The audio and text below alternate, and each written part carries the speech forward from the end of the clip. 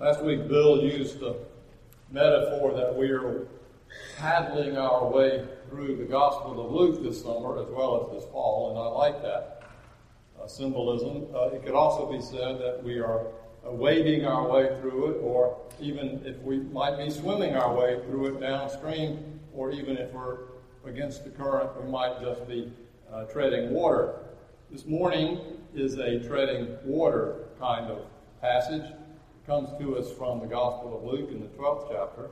I tell you what, it's summertime, it's vacation time, it's time for rest and recreation, and those lectionary people had to throw this passage right into the midst of it on this first weekend in August, as if to hit upside the head with a 2x4, which in fact it does. Hear now the parable of the rich fool. Someone in the crowd said to Jesus, "Teacher, tell my brother to divide the family inheritance with me." But Jesus said to him, "Friend, who set me to be a judge or arbitrator over you?" And he said to them, "Take care. Be on your guard against all kinds of greed, for one's life does not consist in the abundance of possessions." Then he told them a parable. The land of a rich man produced abundantly, and he thought to himself, "What should I do now? For I have no place to store my crops." So then he said, "I will do this. I will pull down my barns and build larger ones, and there I will store all my grain and my goods. And I will say to my soul, 'Soul, you have ample goods laid up for many years. Relax, eat, drink, be merry.' But God said to him, 'You fool, this very night your life is being demanded of you, and the things you have prepared, whose will they be?' So it is with those who store up treasures for themselves, but are not rich toward God." This is the word of the Lord. Sometimes Jesus uses nuanced and subtle language to make his point, as if, as he says, "Let those who have ears hear." The kingdom of God is like a seed buried in a field, he said. The kingdom of God is like a man who had 2 sons. The kingdom of God is like a man who went out to sow. But at other times, Jesus, depending on the circumstances, is about as subtle as a sledgehammer, pounding us with the truth that is impossible to hedge or dodge, no matter how good your preacher is. Today is one text like that. It's called the parable of the rich fool, and it hits us in the head with the part of the human condition known as greed, and tells us what will be the end result. Now, when we hear, us good Presbyterians, when we hear this parable, our first instinct is to compare ourselves with whether or not we are rich. Excuse me. We may be willing to say we're foolish, but we're not particularly rich. But, we are, relative to the rest of the world's population. 2 million people, billion, that's B, billion people who live on less than $1 a day. We, all of us, are rich. Do we hoard? Are we greedy and selfish and foolish like the man in the parable? I suspect if we are really honest, we, me included, fit that part too. Don't feel singled out. It's been true since the beginning of humanity. It was a problem in Jesus' day, in the day of the church, when Luke wrote this passage, and in our day now. It seems to be a pattern here. The story begins where too many families end, fighting over a will. Jesus is talking to the disciples, but there are so many people around him, they're stepping all over each other, and a man steps up, pushes his way in front, and asks Jesus to arbitrate between himself and his brother. "Tell my brother to divide my inheritance." he asks. Well, the law was clear in Deuteronomy that the eldest brother was both the executor and the one who would inherit 2/3 of the estate. The rest of the brothers would split it out. Apparently, this was not the elder brother, but this one had a grievance against the elder brother who wasn't being fair. Fighting over one's inheritance has a long history. If you have a chance to talk to a wills and estates attorney, just ask him about some of the stories of family dysfunction that he deals with every day. One attorney friend of mine in Atlanta tells the story of a man that he represented who wanted to leave some of his estate to some charities. Some of it. And when his daughters caught wind, they then hired their own attorney to get their father declared incompetent, which he wasn't. That went to court. Afterwards, he won his case, and he, of course, changed his will to leave all or most of the money to those charities and a little bit to his daughters so that would appease the court in some way. And then when he died, of course, they contested the will and spent years paying lawyers' fees, diminishing the estate greatly through legal fees. He said this is just one of many cases weekly that he deals with. Not all, but most of the fights over wills are about greed. Either a greedy need for money, or as they say, money is never about money. A greedy need for a symbolic way to get something after a loved one has died that they did not get when that loved one lived. A sense of attention or affection, something symbolic. Now, Jesus, being Jesus, was not a fool, and he did not bite at the man's request. He knew it was one story against another, and the village elders and priests would eventually work it out. It wasn't his job to do so. Instead, he took this moment as a way to share a parable, a story about greed, selfishness, and the underlying lack of faith that feeds them both. Now, it says he's talking to his disciples, but of course he's talking to all those who had surrounded him, which means he's talking to us. The man's question to Jesus was the perfect entree to speak on the issue of greed and generosity. Jesus starts off in the imperative. There's no stronger tense in Greek. Be very careful, exclamation point. Be on guard against all kinds of greed, for one's life does not consist in the abundance of possessions. Oh, I know you say that's easy for him to say. He didn't have a place to lay his head. He didn't even have but one tunic to wear. He didn't have 2 storage units and a garage unit full of stuff. If freedom's just another way of nothing left to lose, Jesus had nothing left to lose. What did he have to deal with anyway? Sarcastic as it sounds. The fact is that every Christian I know wrestles with their sense of possessions, this possession thing, and most of us, especially the wealthier we are, wrestle with how much is enough to give away and how much is enough to keep. We add up our net worth of equities and real estate and jewelry and antiques and art and some other form of wealth, like now our ideas, which have just this last week been included in our gross national product.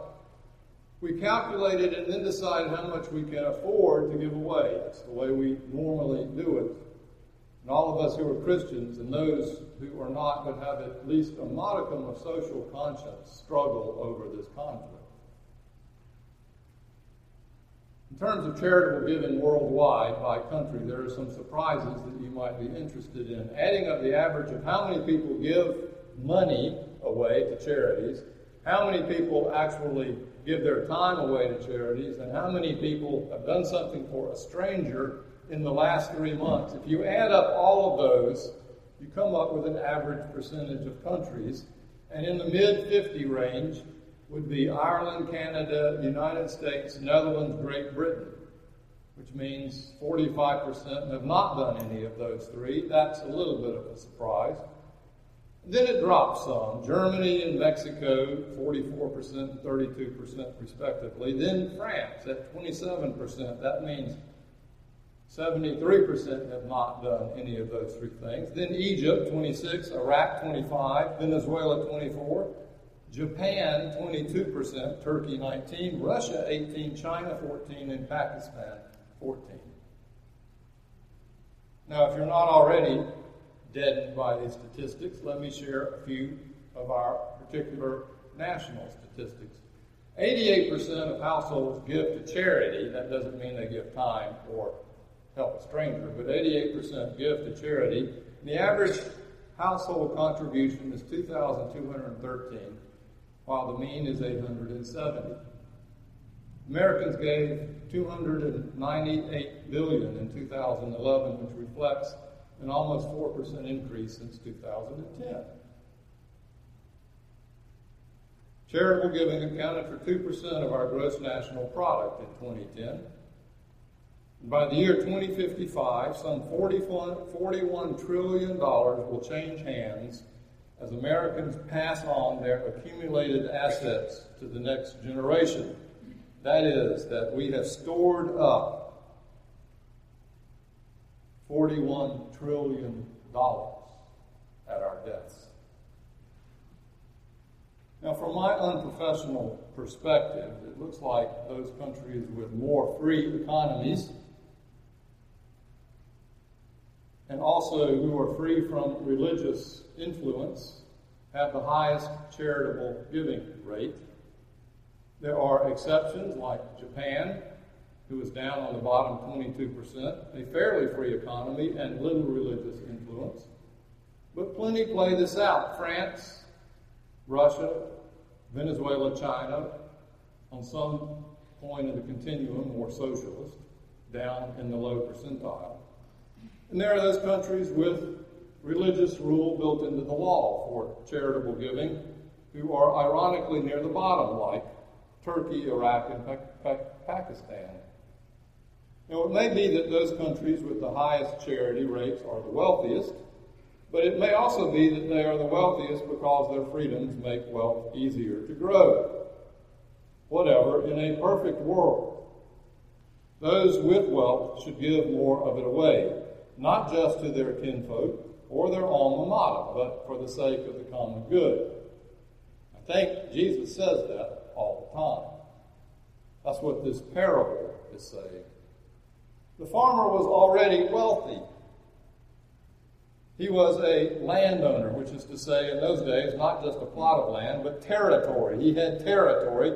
He was a mega farmer. And he had already done so well that all of his barns were filled to the brim with grain. But then he has a bumper crop. It's a bumper year.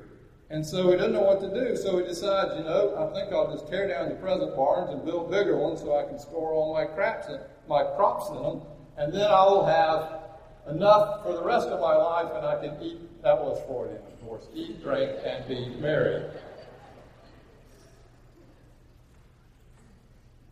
If you listen to the words he uses, what should I do? For I have no place to store my crops. I will do this. I will pull down my barns and build large ones, and there I will store all my grain and my goods. And I will say to my soul, soul, you have ample goods laid up for many years. Relax, eat, drink, be merry.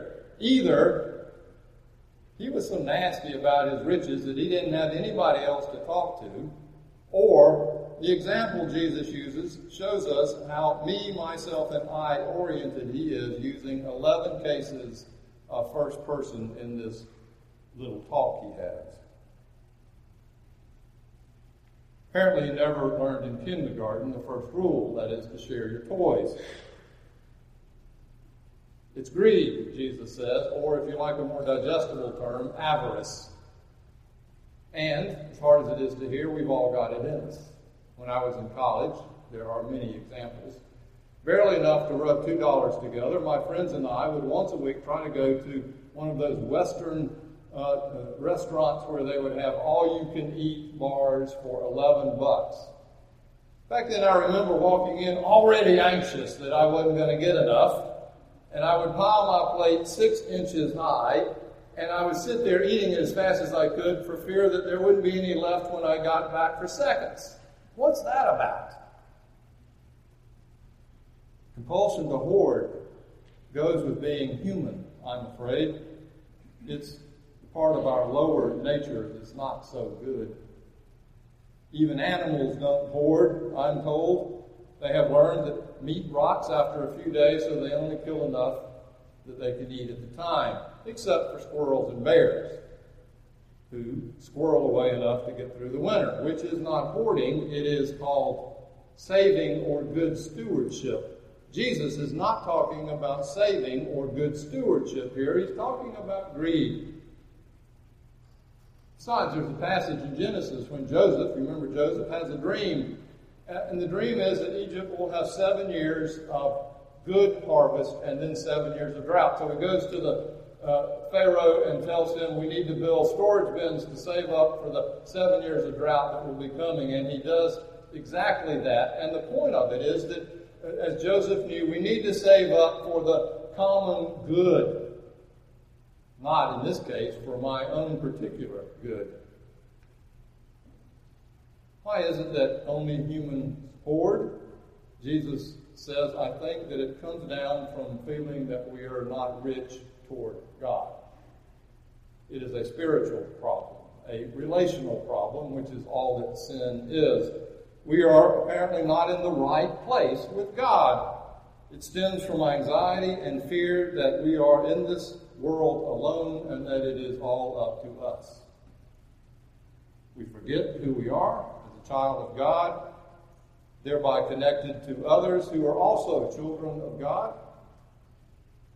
We are God's, and God is the one who gives all things in the end. We forget that. This God who's giving knows no ending, as our hymn went. That's why we give thanks at meals, why we give thanks in all things to God, because it then begs the question, why do I have this and what am I supposed to do with it? What does God want me to do with it? The cross. Does it come down to eat, drink, and be merry? If so, we're simply lost in the dark valley of our own narcissism. This is the root of greed, and what Jesus cautions us against. And in the end, he says it leads to a poverty of life. Not life at all, but a poverty of life. There's no life in it. And if Jesus' life is the example, real life comes from giving rather than hoarding. This man was a fool, Jesus said, because he thought he would live forever, forgetting that one day he would have to leave it behind. Therefore, the one with the most toys does not win, but instead leaves the biggest mess for the lawyers and the family to clean up. Now, I could probably end there, and probably should, and I'm sure you'll tell me that when this sermon is over, but I've heard this parable preached, by the way, as an admonition against capitalism and supporting socialism. But I think that's a complete fabrication of it. Capitalism and socialism did not exist in Jesus' day. It was basically an agrarian society, and the temple was clear. You give 10% of everything you have to the temple, and then it will distribute it to the poor. They were also highly taxed by Roman occupation. And the issue in those days was it was a finite economy. It was a zero-sum game. The more you had, the less someone else had. That's true now on some level, but it is not a completely zero-sum game. And it would especially be true that the more you had, the less those in your village had. Some of that, as I said, is still true.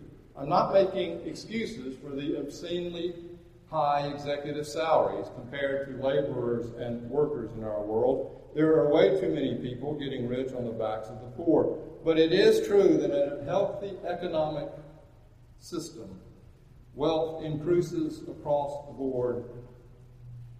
Okay, unjustly for the rich compared to the poor, but it's not a zero-sum game. case can be made, I think, that Jesus even accepted enlightened self-interest as part of the reality of economics, that which we claim is at the root of capitalism. There are many people in Jesus' day who had money, who were not particularly judged by their wealth, unless they were ungenerous and ungracious. For basically the rule was, if you for some reason are wealthy, then you have the great opportunity to use that wealth for the sake of others. And it can be summed up into whom much is given, much is required. Be good stewards. A famous pastor I know in Atlanta met with a famous land developer in Atlanta over lunch many years ago and said to him, you know, you have been incredibly successful over the last 40 years of your business, and I challenge you as a Christian to spend as much energy and time giving the money you have made away as you have spent making it.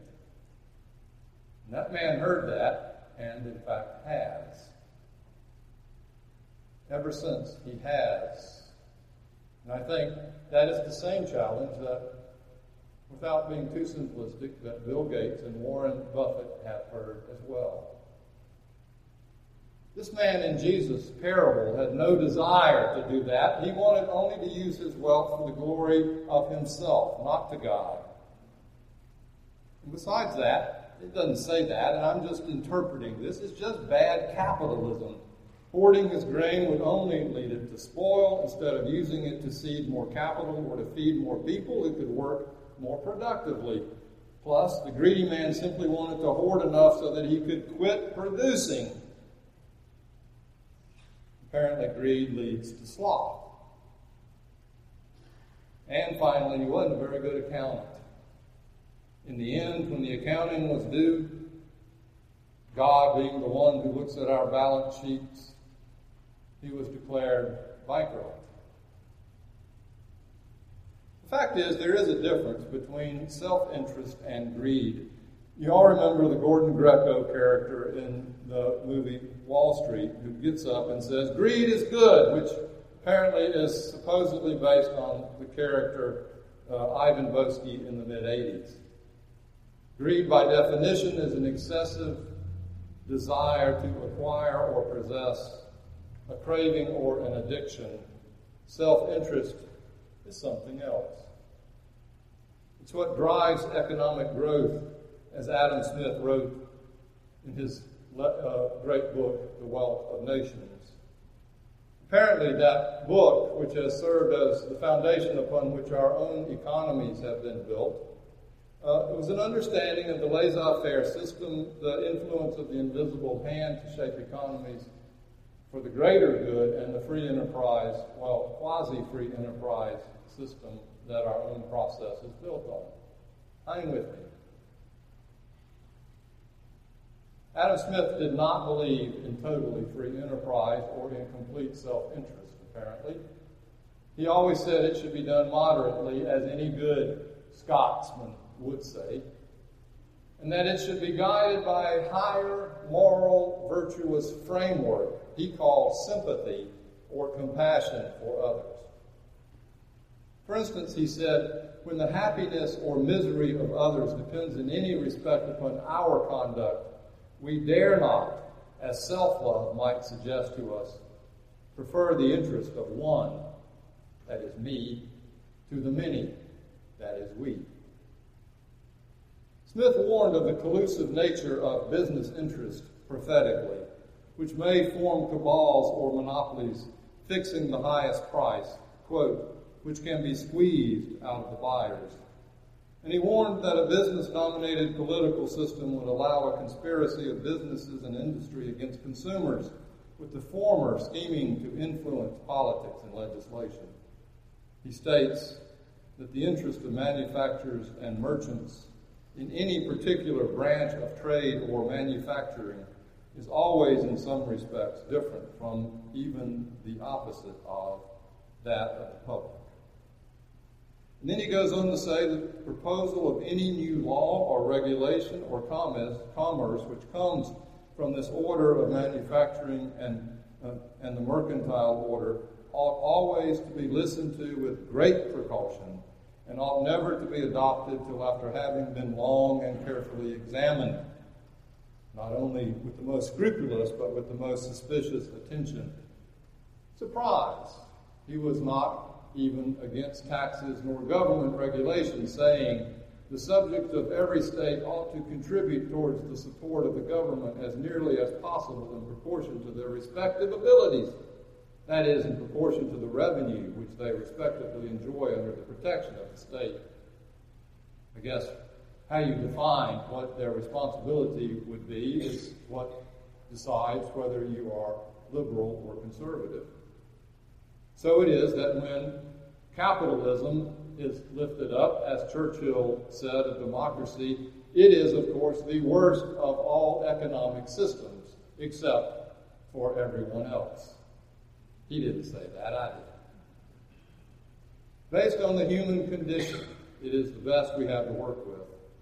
And as Christians, we are called to be as productive as we can be with what we have to work with, as long as we do it fairly, justly, legally, and morally. Then we are called to use what we produce for the good of others, to give it away as God in Jesus Christ did. Pretty simple. Rich toward God means generosity, not greed. It means our sense of abundance, not scarcity. And by the way, this also works for the institution of the church. How many times have I heard preachers and pastors get up and say, okay, everybody, ante up. Don't be the rich fool in this parable, and ante up to the church so that the church can continue to grow its coffers and to buy more land and to stick more of it away in the endowment. But I got to tell you, if it works for us individually, it works for the church institutionally too. Real stewardship drives the opportunity for us to use our wealth and time and talents for the common good, not so that the church can continue to grow in its wealth, but to use generously our land and program and building and endowment to care for those in need. It's mission. And the question is, does mission drive our giving, or does giving drive our mission? The issue comes down to this. We are all of us rich by the world's standards. The question we will have to answer in the end at that great accounting place in heaven is whether we are fools too. Maybe this is why Jesus doesn't hold back. You fool, he says, this very night your life is being demanded of you, and the things you have prepared, whose will be they then? So it is with those who store up themselves treasures on earth but are not rich toward God. If we get hit on the head with a sledgehammer, I suggest that we take notice. In Christ's name, amen.